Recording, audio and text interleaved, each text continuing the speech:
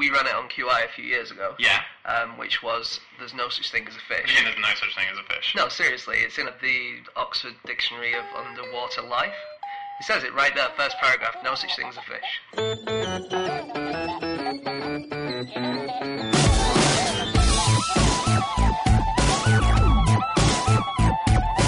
Hello and welcome to another episode of No Such Thing as a Fish. It's a weekly podcast coming to you from the QI offices in Covent Garden. My name is Dan Schreiber. I'm sitting here with James Harkin and Ptaszynski, and we have a special guest today. He's a very close friend of ours. He's the co-creator and producer of Museum of Curiosity and has a lot of claims to fame that we probably should mention. Tell you what, Rich, give us one of your claims to fame. Okay. I coined the term International Man of Mystery. Wow. For the Austin Power movies, you knew one of the actors in it, right? Yeah. I knew Neil Malarkey, who was working very closely with Mike Myers. Yeah, those two used to be a double act, didn't they? Yeah, they were a double act, that's right. And I used it as a program. Now, it in fact does come from a back page advert in the stage. And it was for a guy who was the International Man of Mystery. I can't remember his name. And Neil just took it and gave it to Mike Myers. I just thought it was a coincidence, but then Neil confirmed it to me that he passed that on, and that became the thing in the movie. There you go. Yeah. Wow. It was me. And you're also just not quite in Chariots of Fire, right? Half of me is in Chariots. Yeah. There's a scene where there's a choir singing To Be an Englishman on a stage, and I got moved, actually. I was near the middle. You were next to Stephen Fry. Fry. Was in it, yeah. And he got moved nearer and nearer the centre. He's very tall. I think that was to make a nice sort of like triangle, inverted V shape, yeah, kind of pyramid shape of heads. But I got moved right. I must be just ugly or something. I got moved right to the edge. And if you watch on a proper, I mean, if you watch on an ordinary old telly, you won't see me at all. But widescreen. Yeah, widescreen. Half of you makes it in. Yeah. Is it your better half, at least? It was my right hand side. You tell me. I think most people think their left-hand side is their better half. Do they? Yeah. It's probably my evil side. Yeah. I didn't know you had one. That is no, concerning. everyone has if you cut Nixon's face in half, and you make a kind of mirror image of one side, you get evil Nixon. Pretty sure both sides of Nixon were evil. Well, yeah, but evil people have more asymmetric faces, apparently. Okay. Yeah. Good. I'm sure that's a QI fact. Oh no, people are going to be freaking out at home now, looking at their wonky faces in the mirror. So it's really weird. You can see a nice, happy, smiling face if you do one side, and then a really scowling, evil. Sinister. That Right. was it. So that's a very long, convoluted way of saying our special guest is Rich Turner. Yeah, that's the Rich Turner podcast. There we go. Okay, Hello. so we've gathered around the microphone once again, and we brought with us our favorite 4 facts from the last 7 days. So here we go, in no particular order. These are our favorite things. Rich, we're going to start with you. Okay. Fact number 1. Okay, when Neil Armstrong stepped on the moon and said, "That's one small step for a man," or for man, he was wearing ladies' underwear. That's really... Did you get that fact from Buzz Aldrin when we met him last year? Yeah, he's just like slapping him down. They were both wearing ladies' underwear, as a matter of fact. So when Apollo needed to get their spacesuits made, they ended up asking Playtex, the bra manufacturers, to make the spacesuits. So they actually got the women from the production lines at their factory, and they made the spacesuits. They made, I think it was 21 layers, all made by them. So effectively, all of the same technology, all the same skills, all the same staff as were making bras and girdles. And that's what they were. And, look at those pictures again and think of that as a great big Playtex bra that they're wearing. And it makes sense. It's actually, you look at the stitching, it's The stitching, the clasp, they were trying to take it off and they couldn't quite fumble around. Buzz could do it one-handed, he always bragged about that. Yeah. Why did they choose a latex? Why did they choose that company to make the suits? Playtex, I think it's because they had the skills with the stitching. Actually, they were the only people that knew how to make that. I mean, it was something like 3 rows of stitches in a row, tiny, tiny stitches, great deal of precision required, and they won the contract because they were the best at doing it. Were they made out of latex? Parts of the spacesuit were made of Were latex. they? Yeah, I think they were. Yeah. Were they frilly? I understand that the spacesuits now they haven't been washed. They're still covered in moon dust. So they're sitting in the back rooms of a museum somewhere. Yeah, and I've read that when ex-Apollo astronauts like to go to a museum to revisit the whole experience of going to space, they don't go to the Smithsonian to look at the rockets and the capsules. They go to the Spacesuit Museum or wherever that is. Is there one? Yeah. There's a where they're all spacesuit kept. in the Science Museum, isn't there, in London? I don't Have you seen know. that? I've seen it. It's quite cool because it has, like, where you would think are the what do you call this? The arm seam. Yeah. So where the seams are, you would think it's the seams. Actually, it's little pipes where they used to put water up there to keep people warm or cool. Oh yeah, that was really one of the undergarment layers. Yeah, and actually, that was a British invention. Was it? Yeah, that was invented for British fighter jet pilots to keep them warm. And I think it was one of the proudest moments. I think Patrick Moore flagged it up on the day of the moon landing to remind people that there was something British that was up Something there. British on the moon. There's not many British things on the moon, are there? We were talking the other day, you and I, about Patrick Moore, and you were convinced that he had a crater on the moon. Yeah. But he doesn't. It was a different Really? Moore. Well, I mean, the one that Rich thought that was Patrick Moore's turned out to be another Moore. It's another Moore. Roger yeah. Moore? Yes, Roger. From Moonraker. Moonraker, is that just a film with Roger Moore raking out a big crater on the moon? Where does Moonraker, the name, come from? Because there's a town in Wiltshire or somewhere where they call them Moonrakers because supposedly they were so stupid they saw a moon inside a lake and they tried to get it out. But I don't know where that comes from James Bond. Wow, that's a weird thing to put a Bond movie about, isn't it? Yeah. Based in Wiltshire. Well, Neil Armstrong's boots are supposed to be around in space somewhere, aren't they? Floating around. Are they? I thought they so. were in a museum. Wow. I think the what's it called? The silicon rubber. Right. They're called overshoes. They're like galoshes that they had on the spacesuit. They actually, I think, threw them off. I think they're on the moon. Oh, on the I moon. think they're among the many things that they chucked onto the moon and left there. There's the lovely Hasselblad cameras are all up there, except one. I think one came back home and that was auctioned recently for quite a lot of money. I can't remember how much. Yeah, I can imagine. Yeah. It's so careless how tolerant we are of littering on the moon. I can't remember how many billions of tons it is, but there's like some billion tons of litter in space, in and then a space. lot of people have left litter on the moon, Yeah. and it's basically fine. Yeah, Well, there's strict laws now about space junk because it's getting to the point now. I mean, the movie, that's the whole point of the movie Gravity, was that they were pointing out that Yeah. we'll reach this point where we can't actually leave our planet because of these spinning bits of debris that are just hurtling around the planet 6 times the speed of a bullet. So it's been a big concern. On top of it, on the moon, they've actually turned, or they're trying to turn certain areas of the moon into sort of like national parks, as it were, so that no one could, because the Chinese are now going there, India have got plans to go there, and they want all these heritage spots, like the Apollo 11 moon landing spot, to be preserved. Isn't that typically American? You go and trash a place, and the bits that you've trashed, you declare to be preserved as a national park. Yeah. Forget the rest. That's Well, pristine. the thing is, I reckon if they call it a national park, then technically it's going to be an American national park, so that means part of the moon would be American. Yes. But Yeah. you're not allowed to claim parts of the moon, are you? You're not allowed to, but that's a technicality. Well, There is a scam, and I can't remember what it's called. In fact, there are a whole bunch of scams that allow you to buy land on the moon, and they look surprisingly plausible, but definitely not a thing. If anyone's bought land on the moon, you do not own land on the moon. No, but there is something on the moon that does belong to an individual millionaire on Earth, and that's the lunar rover that was sent up by the Russians. It landed at the same time that Neil Armstrong and Buzz Aldrin were on there, and it was a remote rover that picked up some rocks. And the Russians left it there, and they're a bit short of money for their space program, so they auctioned it off. Someone owns it. Oh, really? Wait, so that landed within the same, Time frame, yeah. literally in the same, on the same day? No, it must was have been there or around it, but thereabouts, it was yeah. moving on the surface of the moon when they were moving around. That's fantastic. I've never heard that. Anyway, on underwear. Yes, let's get back to underwear. Let's talk about Please. underwear, guys. You can buy flatulence filtering underwear now. Oh. Yeah, it's handy. It's called You mean Shreddies. It doesn't do that anyway. For years. I'm so sorry, everyone.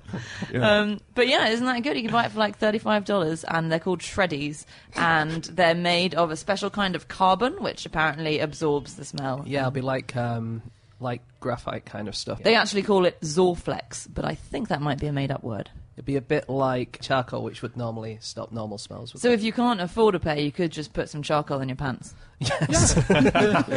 There was the British troops in World War II. Some British troops had a secret plan to go into battle in women's underwear.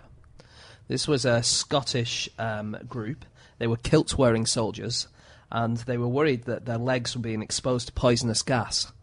And obviously, other parts underneath the kilts that they wouldn't normally cover would be hit by the poison gas. So they did tests to see if it would work if they wore long stockings and woolen bloomers, and the tests showed that it would work, but it was decided that the protective clothing would be too costly to supply all Scots regiments, and so they just banned kilts from the battlegrounds. That's tragic. Oh. Yeah. So when did they ban kilts? 1940. Really? Yeah.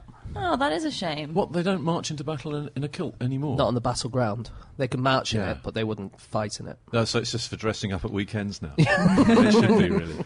James Joyce always used to keep a pair of doll's knickers in his pocket. But apparently he always kept them there, and then when he got really drunk sometimes, he would take them out, put them on his fingers, and then do like a little dance on the table with his fingers. I'm doing the dance for people at home. That does actually sound entertaining. Yeah, so it's a party trick. That's Much better than his books. It's a bit easier to understand than Ulysses. Yeah, anyway. have you read Ulysses? Has anyone read Ulysses? No. I started reading it. I started reading it as well. Anyone It's else? I've started. completely, Anyone it's else? completely No? unreadable, isn't it? It's pretty dense. It's so unreadable that when it first came out, it got banned in Britain because they thought it was written in code. That's true. Das Kapital was the reason it was allowed to be published. I only found this out yesterday. They knew that it was like revolutionary, dangerous stuff, but it was deemed by the publishing powers that be that it was totally dense and unreadable, and no one would ever make it through it, and it would have no really? conceivable impact. Wow. Yeah, idiots.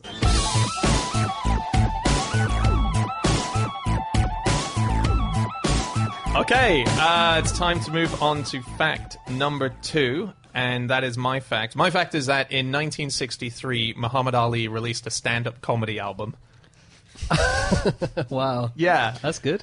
And Cool. it's I'd love to called, hear it. well, it's called I Am the Greatest. I didn't know he intended it to be comedy. So was it? It was meant to be funny because it was kind of marketed as like a cabaret sort of thing. Yeah, it wasn't says, this is the blurb on the back. It says, "Yep, it's no empty boast. As the greatest sportsman of the last, this, or any century, does his thing in a hilarious, amazing collection of stand-up, poetry, and rapping, just prior to entering the history books by becoming the greatest ever," cap locks, heavyweight champ of all time.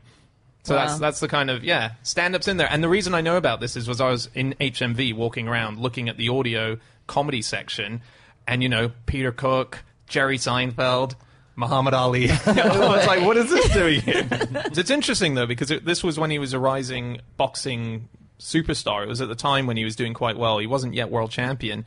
And also the year, 1963, it's a really interesting year. It was the year that Bill Cosby released his first album. It was kind of the period where stand-up comedy was really being turned into something. So you could argue that the album that he released, Muhammad Ali, was a spoken word album, but I think it's only called a spoken word album because of the context of the time that it was released in. But it was a guy on stage telling jokes, reading funny poems to an audience who were laughing along to it. He was basically like the predecessor of Tim Key.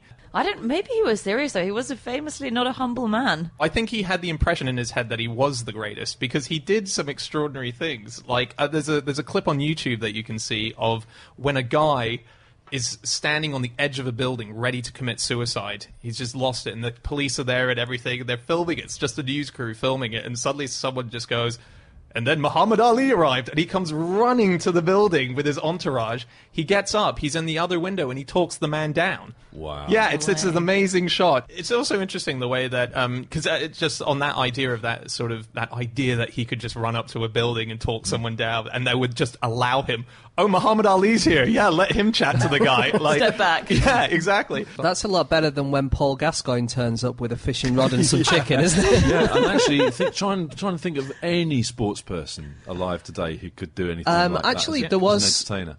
Some of the England cricket team talked a guy off a bridge in Australia. In didn't Australia last year. Yeah. Stuart Broad, was it? Stuart Broad and can't remember who else. Matt Pryor, I think. Yes. You know the famous Rumble in the Jungle match with George Foreman? It was in an African country. Yeah, in Zaire. Yeah, it was in Kinshasa. Yes. This is not an amazing fact. I just didn't know it. Because of the time difference, the match was fought at 4 a.m. in the morning. Yeah. So everyone in the country who came to watch it, because it was such a big event, they were all there at 4 a.m. Muhammad Ali was up at 4 a.m. It's one of those times where you don't know whether it's best to stay up for it or get up early. Yeah. And then you accidentally fall asleep at 3:30 and you miss the whole thing. Yeah. I think the government paid a huge amount. Was it in Zaire? Yes, it was. Yeah. Yeah, I think the Zaire government paid a huge amount of money to have it there, didn't it? Because it was going to help tourism and help draw attention to it. Yep, it's a big tourist hotspot now, Democratic Republic of Congo, isn't it? Work like a charm, guys.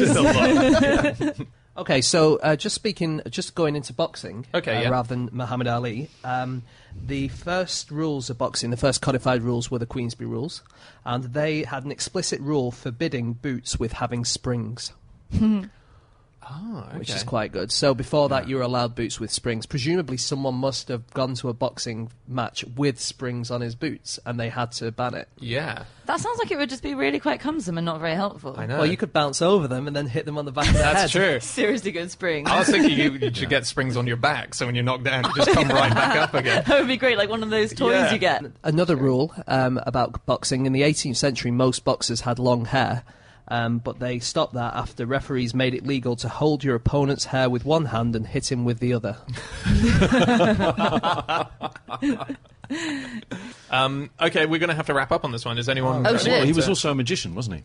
Yeah. Muhammad Ali could do magic tricks. He was a magician as well. Really? Yeah. What kind of magic tricks? Well, I don't know. His son, Muhammad Ali Jr., who's a very poor man now because he's been sort of cut off by Muhammad Ali's third wife.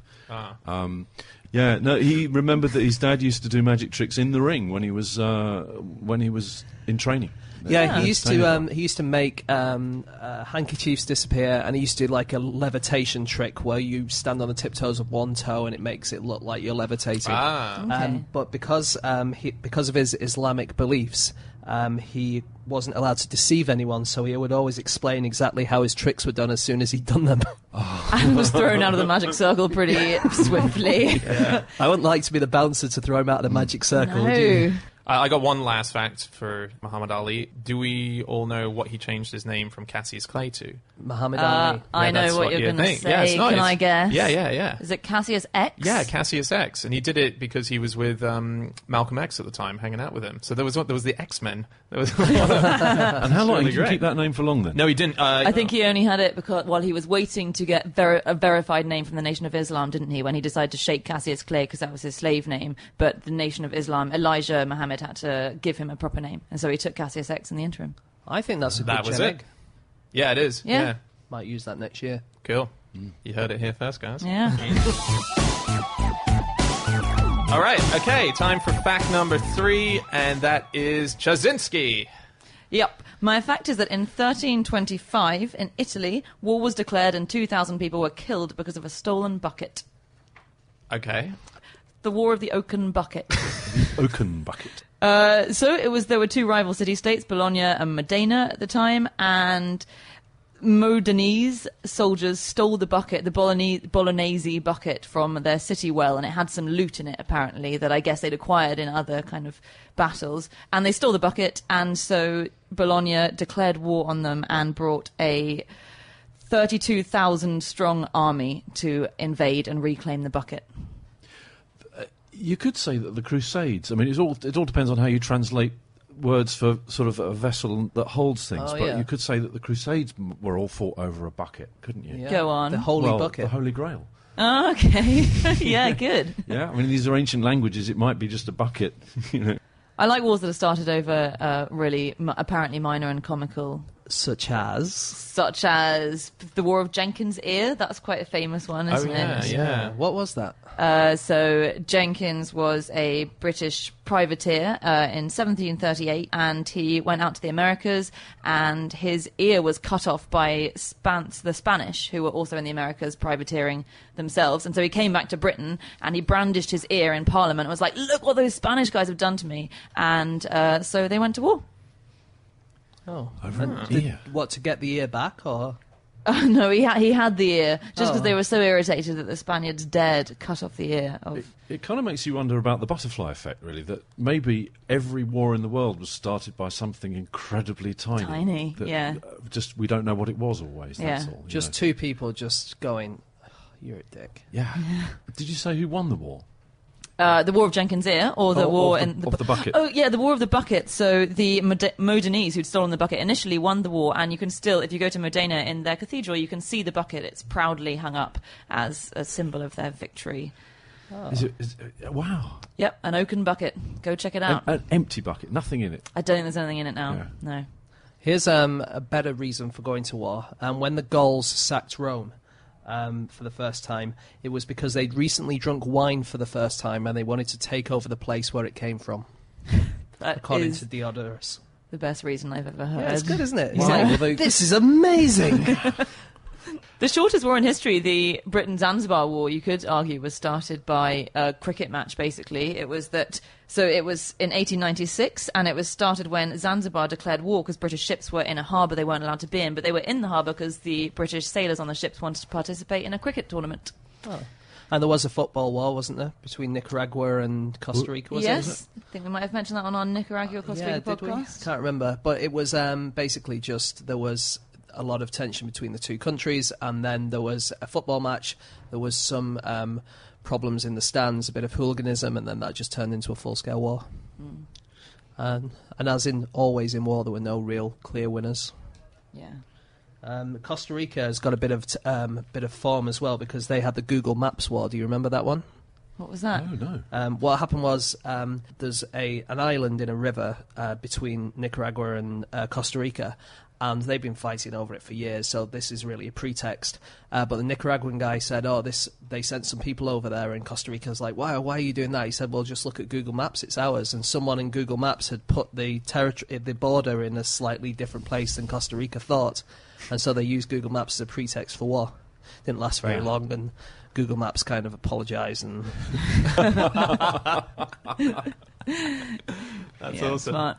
Okay, we should wrap up. I had on one this more one. interesting Yep. bucket. Bring it. Bring your Just 'cause bucket. It's not even that good. The only other interesting bucket I could find, and it's kind of worth mentioning because it's about the Sentinelese people, and I don't know if that's how you pronounce it, but they're one of the few people in the world which we don't know anything about because they're very hard to access. So they live in the Andaman Islands in the Bay of Bengal, and whenever outsiders try and sort of penetrate their culture, then they get arrows shot at them and they're repelled. So no one knows anything about them except sometimes people go and leave gifts for them, and so anthropologists have been in the past and they've left gifts of coconuts, bananas, pigs and buckets for them, and they take away all of these and they take them back into the forest with them, but they only take away red plastic buckets, but they refuse to take away green plastic buckets that are left for them. Nobody knows why. A mystery. Weird. Yeah. Well, one day someone's going to get in there and be able to ask them why.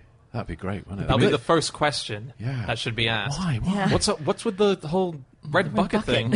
Yeah. Okay, buckets are quite dangerous. The only stats I have are from 1996, but in that year, 10,907 Americans were taken to hospital with injuries caused by buckets. Wow, did you get any details on the injuries? Was that pranks, buckets up on top of doors? Oh, it could have been that, couldn't it? I was thinking people tripping over buckets. Yeah, that too. Or standing on one.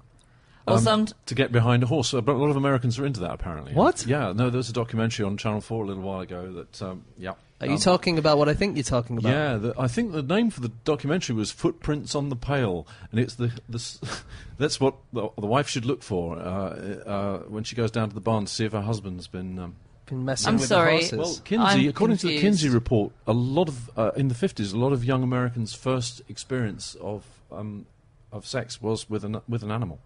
Right. I think This the isn't Kinsey going in, report's I know. been slightly debunked a little bit, Oh, but has yeah. right. I mean, that obviously does go on in certain places, I suppose, and footprints on the pail. Yeah. Footprints on the pail could just mean they were using it to climb onto the horse.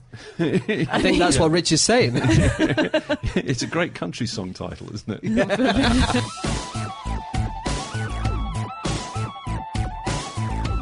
Okay, now it's time to head to the final fact of the show, and that is James's. James, what do you got? Okay, my fact is there is a group of chimpanzees in Zambia who wear a blade of grass in their left ear as a fashion statement. That's quite cool. Yeah. How do we know it's a fashion statement?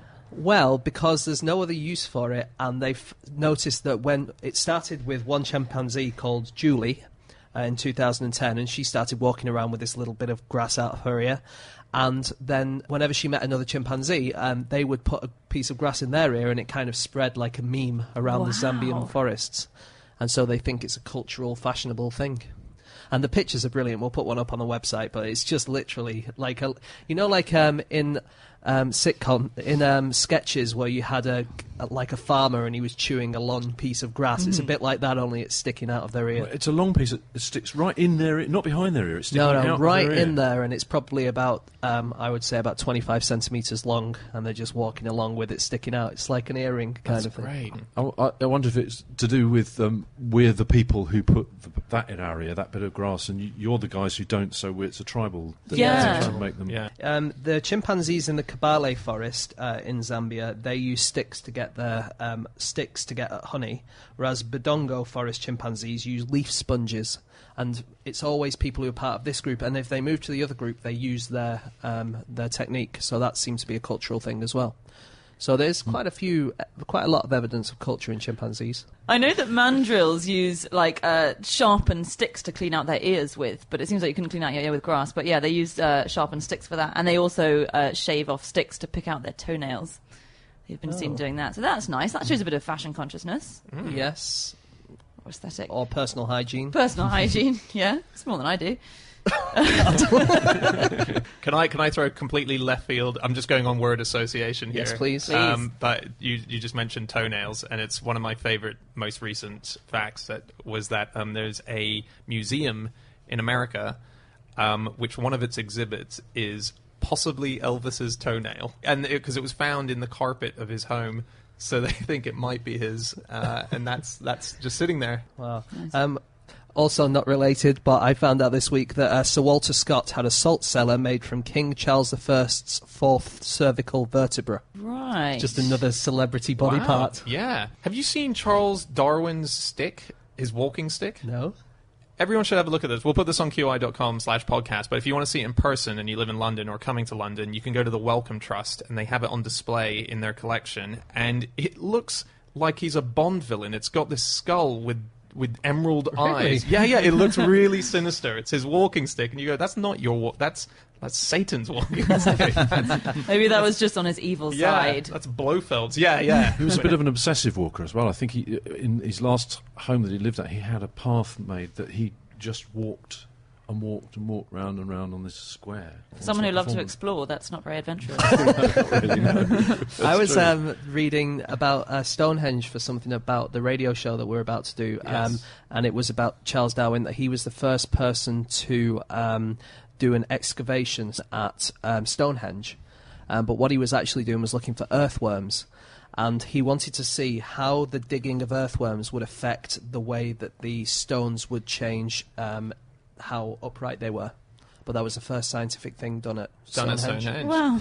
Wow, we're really side-swiping the chimpanzee facts out of this. I know. We should get back on track. I tell you what, let's go to fashion. Okay. Because there was a fashion in the 1860s amongst young ladies in England to walk with a limp, in imitation of Alexandra, Princess of Wales, a consort of Edward VII. She'd had rheumatic fever when she was younger, and she had a stiff knee, and so she walked around with a limp, and everyone just copied her.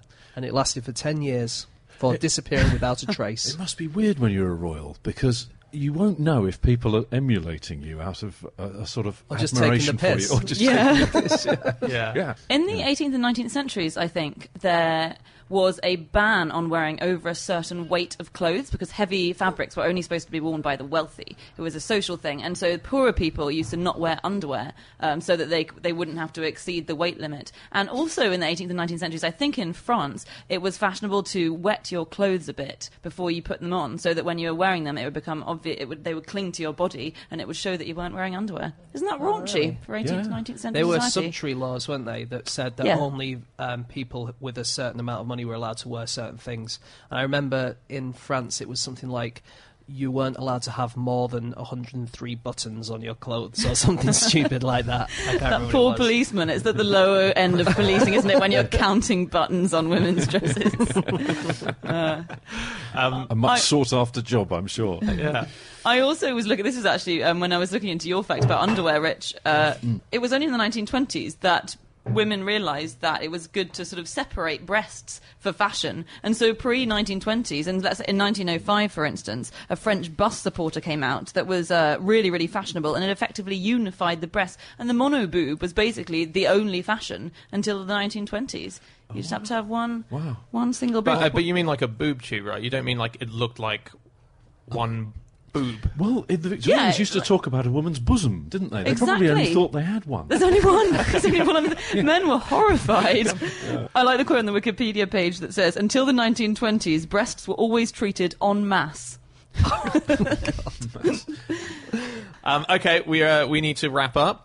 Anyone got any last second facts they want to throw in? Oh, one interesting thing on animals wearing clothes. Obviously, they don't wear clothes out of choice, but I love Harry. There are a couple of people. So putting animals on clothes is much older than you think. And what do we call it when cats do it? Like lolcats. Oh yeah, lolcats. Yeah. Putting clothes on animals. On animals, exactly. Yeah. So it happened in the 19th century, a guy called Harry Pointer, and then there was this guy called Harry Whittier Fries, who lived from 1879 to 1953. He was a photographer who made his entire living out of dressing up cats, dogs, rabbits, etc. And they're really cute. I'll put some of these pictures on the website as well, if we can get them. But he preferred cats because he said, rabbits are the easiest to photograph in costume, but incapable of taking many human parts.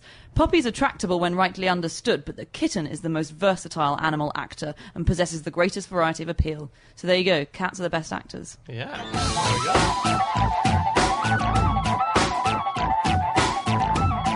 Okay, that's it. That's the end of our show. That's all our facts. Thanks, everyone, for listening. If you want to find out any more about the things that we've been talking about on this episode, you can head over to qi.com/podcast, where we're going to have a page full of links, videos, Muhammad Ali clips. Go to Amazon.com and .co.uk to buy his album. Please don't sue us if you own the rights to that album. And if you want to ask any of us questions about the stuff that we've been talking about on this show, you can get us on our Twitter handles. I'm on @Schreiberland. James? @Egg-shaped. Rich? @The Rich Turner. And Anna? You can email me on podcast@qi.com. Yeah, it became blatantly obvious that you're not on Twitter still when you said, what are they called, lolcats? You sound like Ariel from The Little Mermaid going, what's the word? Okay, that's it for our show. Tune in again next week. We'll be back again with another episode of No Such Thing as a Fish. Thanks for listening. Goodbye.